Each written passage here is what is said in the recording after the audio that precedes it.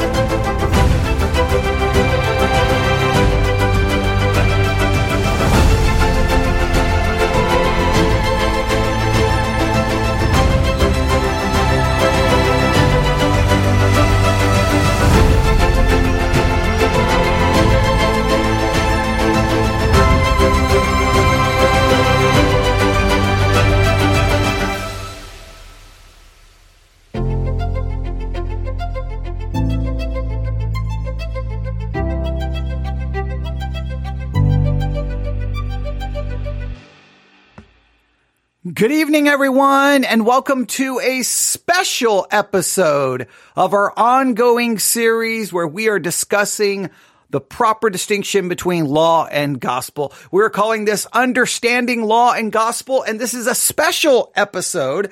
Did I say special issue? Welcome to a special episode of our ongoing series, Understanding Law and Gospel, because this is the 100th episode, and it is occurring on this Saturday, August the 26th, 2023 at 7:09 p.m. Central Time. Now, in some ways, I didn't really want to do the special music. I didn't really want to do anything. I didn't even really want to mention it, but I kind of mentioned it in the last episode that this was going to be the 100th episode. So it's like, hey, we've got to say something, but in another way, not really, because we're just kind of right in the middle of reviewing an episode of Issues ETC, right? They're covering the sixth thesis on the proper distinction between law and gospel, written by C.F.W. Walther in the book God's No and God's Yes. They've made it to the sixth thesis. And we started reviewing their discussion of it. And so now we just have another small segment to look at. So it's not like we've reached a dramatic turning point. It's not like we've reached a dramatic conclusion. But at the same time, it's the 100th episode. So like, I don't know. I'm kind of conflicted. Like, it's the 100th episode. On the other hand, it's just business as usual. It's just another episode, but it's the 100th. Yeah, but you're just reviewing audio from Issues ETC, which is what you've been doing. And I mean, you've already introduced the sixth thesis. You've already discussed it. You've already talked about it a little bit. So there's nothing new starting here. There's no major turning point. You haven't reached some dramatic conclusion, but yet it's the 100th episode. So I'm somewhat conflicted. Should I be excited? Well, this is how I feel. 100 episodes represents a lot of work. Whether all of the episodes have been good, whether all the episodes have been bad, whether I call it episode or issue, whether I made a mistake in speaking or not, no matter what, it represents a lot of hard work. When you dedicate, definitely over 100 hours of your life trying to help people understand the proper distinction between law and gospel, at least that impacts me. For you, it's just content. It's just like, oh, open up the app, hit play. You probably don't give it much thought. Some of you may have not even realized, wow, 100 episodes. It may not even mean anything to you, but to me, that's 100 hours of my life that I've dedicated to this one subject because I think it's that important. So hopefully someone out there has benefited from all of this work, and hopefully more people will discover it and they will benefit as well. But since we're on the sixth thesis from the book, God's No and God's Yes, let me read it. Right? We've already introduced it. We've already listened to what they had to say on Issues ETC about it, but let's consider it one more time. In the second place, the word of God is not rightly divided when the law is not preached in its full sternness and the gospel not in its full sweetness. When, on the contrary, gospel elements are mingled with the law and law elements with the gospel. When that happens, you're not rightly dividing the word of truth and you're corrupting the gospel.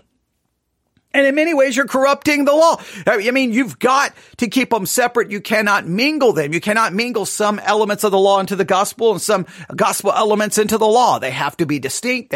We have to rightly divide the word of truth, and they've got to be preached in the correct way. The law with all of its sternness and the gospel with all of its sweetness. That's the basic thesis. Thesis number 6. And God's no and God's yes, the proper distinction between law and gospel. Now, we're going to go back to Issues ETC that we've listened to the first segment. Now they went to a commercial break. They come out of the commercial break. Now they're going to do the second segment. Remember, these segments are short. They're relatively small. It doesn't take a lot of time, but we're doing it this way for refresher, for reminder, to reinforce these principles so that ultimately we can move on to things we have not covered as of yet. And hopefully you're benefiting from it. Now, I would challenge you, subscribe to the Issues ETC podcast. Please subscribe to the Issues ETC podcast. I'm begging you to subscribe to it and listen to everything they had to say without my analysis and my critique.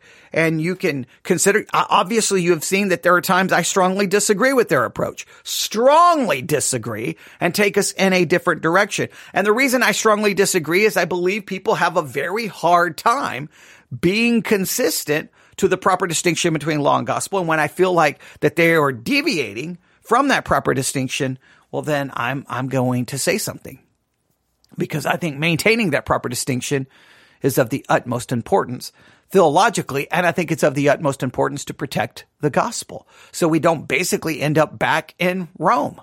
Because that's where I feel the evangelical church has so corrupted the doctrine of justification by an imputed righteousness, and have so infused it with law that it basically looks like the gospel coming from Rome. But they will not understand it and will not recognize it because they're using the right words. But using the right words and then contradicting those right words with your elaborate understanding of how salvation works, and, oh, you got to do this or you prove you're not saved. You bring in all of this works element. It's not my fault that you're contradicting what you say. You say the right words about justification, but then when you take those right words away, and you basically give people law, someone has to say something. So that's what we've tried to do. But are you ready?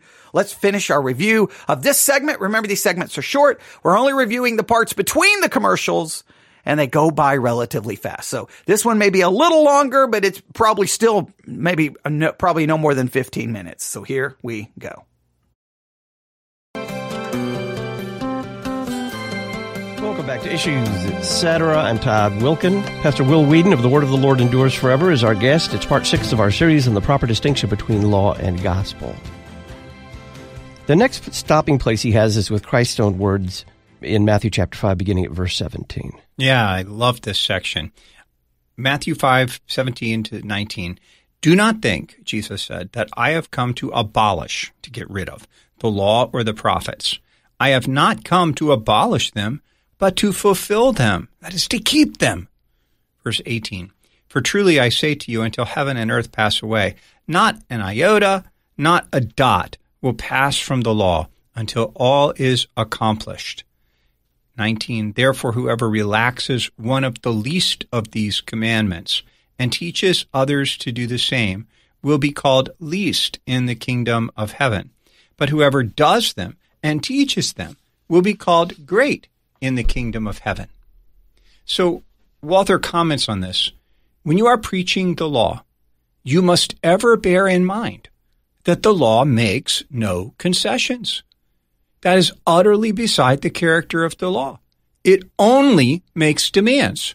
The law says, you must do this. If you fail to do it, you have no recourse to the patience, loving kindness, and long-suffering of God. You will have to go to perdition for your wrongdoing. To make this point quite plain to us, our Lord says, whoever shall break one of these least commandments and teach men so, he shall be called the least in the kingdom of heaven. And then he clarifies, that does not mean he shall have the lowest place assigned to him in heaven, but that he does not belong to the kingdom of heaven at all. So that's a powerful, strong statement there. And Walther just wants to drive that home. When you're preaching, you know that you're mixing them up. If you're preaching the law that has some sort of mitigation attached to it, usually attached to it by way of our intention. Well, as long as you try, as long as you really wanted to do the right thing, and so on. And this shows up in many theologies where they say, hey, your good actions prove that you're saved. Well, but I'm never going to be perfect. Well, it's not perfection. It's direction. As long as no. The law doesn't say go in the right direction. The law says achieve perfection. So if you're going to compare your life to the law to somehow prove that you're saved, all you're going to see is that, well, you don't deserve to be saved and you're lost and you fall short and you fail any test that anyone gives you. Therefore, you have no assurance of salvation. But Christ came to keep the law. He fulfilled every bit of it. Not one single element did he not fulfill. And by faith, his fulfillment of the law is accredited to your account. So your assurance comes from the finished work of Christ, his obedience, not your obedience. When you look to your obedience to give you assurance of salvation, you should immediately know something is wrong. Because if you're looking to your obedience for assurance of salvation, then what was the point of Christ fulfilling the law and dying for you? Your hope for salvation is not what you do, can do, should do, may do, but that Christ did it all for you. That is the law says, be perfect. You say, woe is me, I am undone. I'm a man of unclean lips, of unclean hands. I cannot do it. And the law is like, no, we know you can't do it. You're guilty. And you're like, I am guilty. Christ says, but I did it for you. And by faith in him, then that is imputed to your account. Therefore, you are set free from the condemnation of the law. The law still remains, right? The law still says, do this, but Christ has done it for you. So your hope is in the finished work of Christ. And what's the point of bringing up Galatians chapter 3:10? All who rely on works of the law are under a curse. Yeah, because that's the point. If you're trusting in the works of the law, you're under a curse because it is written. This is what the law says. Cursed is everyone who does not abide by all things written in the book of the law and do them. This is very similar, I think, to the passage in James that says, if you keep the law in all points but one and you break it at that one point, you've broken the whole thing. That's the point. You're a lawbreaker if you break any of it. And so cursed is everyone who does not abide by all things written in the book of the law and do them. Walther comments on that. If you direct men to do good works and for their comfort, try to add a remark like this, you should indeed be perfect. However, God does not demand the impossible from us. Do what you can in your weakness. Only be sincere in your intention. I say, if you would speak thus, you would be preaching a damnable doctrine, for that is a shameful corruption of the law. God never spoke that way from Sinai. Everything inside of us wants to mitigate. I mean, there's something, you see the law crushing somebody, everything inside of you as a human being wants to mitigate it in some way, to say, well, but. And it's like, there is no but, not with the law. It just lays out what is to be. And God doesn't compromise in his law. with human weakness at all, at any point. He also warns the prospective preachers of law and gospel that, well, he says, do not rant about horrible vices that are running wild in your congregation. Continual ranting will prove useless. What's the problem there?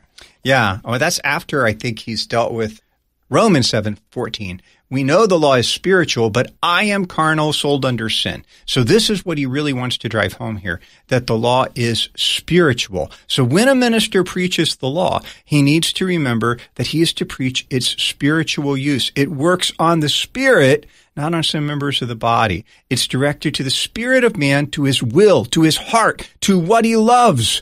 That's the way it operates in every instance. So that's why he says continual ranting proves useless. Hey, people may quit the practices they've been reproved of, but give them 2 weeks and they're back to their old ways again. You must indeed testify with great earnestness against transgressions of God's commandments, but you must also tell the people, even if you were to quit your habitual cursing, your swearing, and the like, that would not make you Christians. You might go to hell for all of that. God's concerned about the attitude in your heart.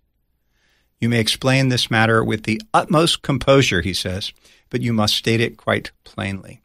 This is exactly what, in that famous sermon by Jonathan Edwards, Sinners in the Hand of an Angry God, the accounts of how he delivered it, he wasn't looking at the people. He had his manuscript in front of him, and his eyes were on his manuscript, and he spoke without a trace of emotion. He just laid it out. And the people were freaking. I mean, they were crying out in the congregation as this word of law just struck them down dead.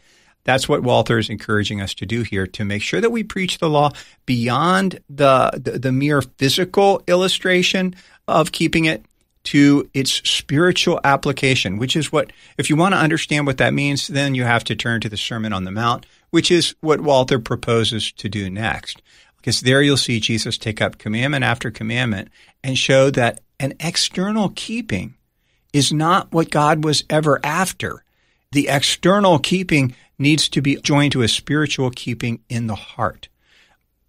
He kind of illustrates with the fifth commandment.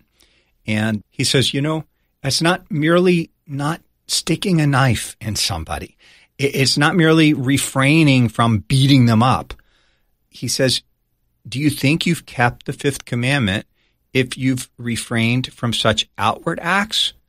He says, no way. No way. Because this law, like all the law of God, it's aimed at the heart, at the spirit of man. And that's what Jesus is going to unpack with the way that he himself explains the fifth commandment. Meaning that if just because you don't kill someone doesn't mean you kept the commandment. You've got to be able to love your enemy. You've got to be able to turn the other cheek. You've got to do good unto someone. Well, guess what? You're going to be guilty of this over and over and over again. Now, the only problem is, time and time again, even within the Lutheranism, it'll be like, okay, you can't, but if you get saved, you can. But I'm telling you, even when you're saved, if you truly compare yourself to the law, you will fall short over and over and over and over and over and over. Therefore, your only hope is in the finished work of Christ, because even as a saved person, you're going to fall short over and over and over again. It has to do with anger. It has to do with hating your brother in your heart.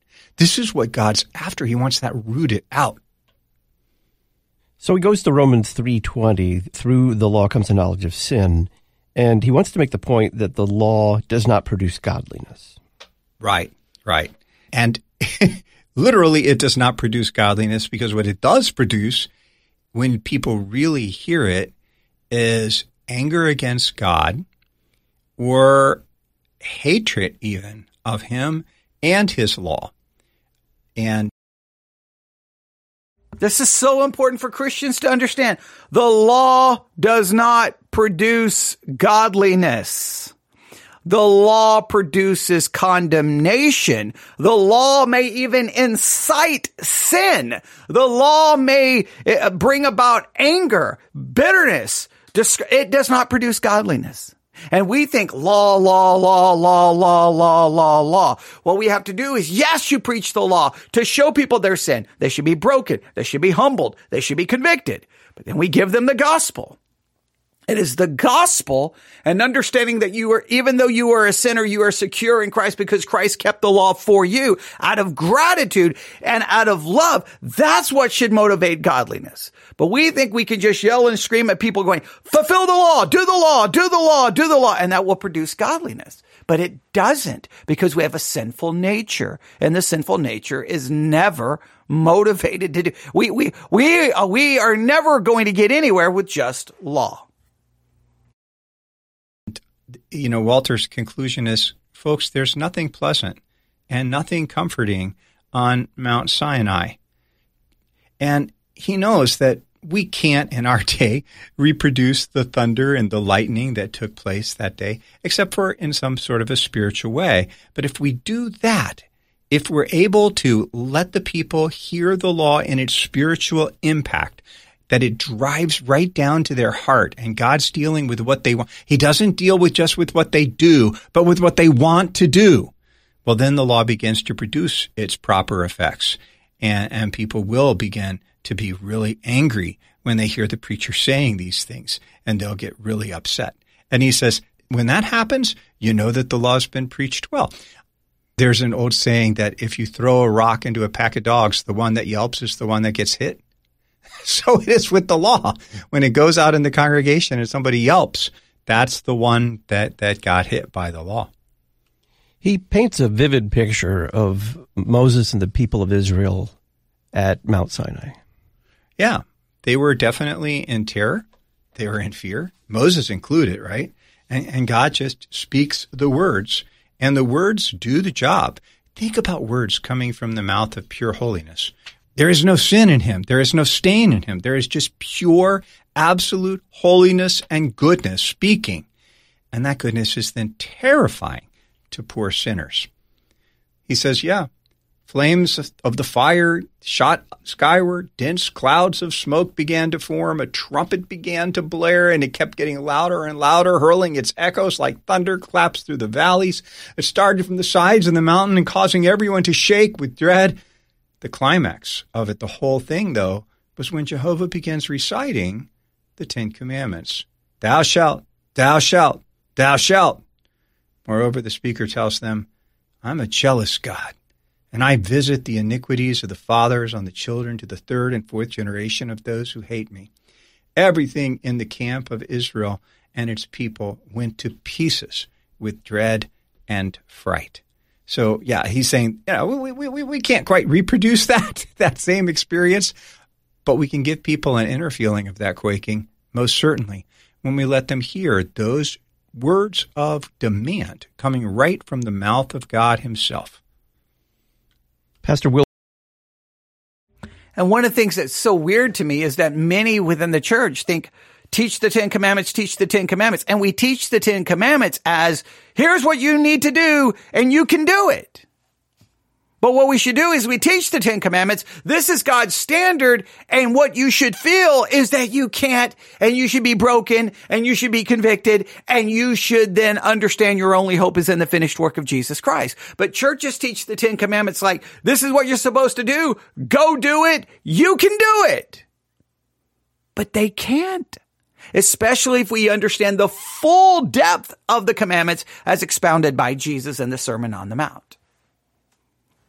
But the church never catches on. We think, it's a law, law, law, law. Give people the law, give people the law, and they'll do it. Give people the law. Listen out, churches teach the Ten Commandments. It's like, go do this, and it's all like, here's 4 steps to do this and 3 steps to do. It's all, those sermon series are always structured in getting you to do it instead of saying, do you feel condemned? Do you feel helpless? Do you feel hopeless? Christ kept it for you. Now, see, as soon as I say it, people say, so you're telling the people they can live any way they want? No, I'm saying that the reality is they can't keep it, and neither can you, and neither can me. Will Weedon is our guest. He hosts the 15-minute verse-by-verse Bible study, The Word of the Lord Endures Forever. It's part 6 of our series with him on the proper distinction between law and gospel. we will come to the objections that are often heard when the law is preached in all its sternness next. See, I told you this is the 100th episode, but we're right in the middle. Yeah. See, I knew it was going to end way too briefly, but there is their commentary and their discussion on the sixth thesis of God's No and God's Yes by C.F.W. Walther as we continue our trying to understand the proper distinction between law and gospel. This has been the 100th episode. I told you it's not a turning point. It's nothing special, but it does represent that if you've been with us the entire time, you've heard 100 hours of teaching on this. And I truly hope that it has been helpful and it's been beneficial. And I'm hoping you're getting better when you're reading your Bible. You're like, that's law, that's law, that's law, that's law, that condemns. I can't. Okay, the gospel Christ did. I hope when you hear sermons and they handle a passage of scripture and they preach the law almost like you can do it or should, I hope you know the distinction and you can hear it and you can draw that distinction and you understand how to handle it correctly, because there is so much mishandling of God's word, because for the most part, the evangelical, the non-Catholic world has obliterated the proper distinction between law and gospel. What was so important in the Reformation has been lost in the church today. We're law-minded, we're law-based, and we don't handle it even in our hermeneutic and how to interpret the passages. Oh, that's a law passage. That's a law passage. No. We handle law passages almost as if they're gospel passages and almost as if we can actually do them and obey them, which the reality is we will always fall short when we take our actions and compare it to God's standard. All right. See, I knew I shouldn't have done I was so conflicted. Do I do the epic theme music? I mean, it is the 100th episode, so I guess I had to, but I told you it was just going to be kind of a normal episode, but plenty for you there to think about. Let me know what you think. newsif@yahoo.com. That's newsif@yahoo.com. And because it is the 100th episode, I guess we will end this with our epic theme music. God bless.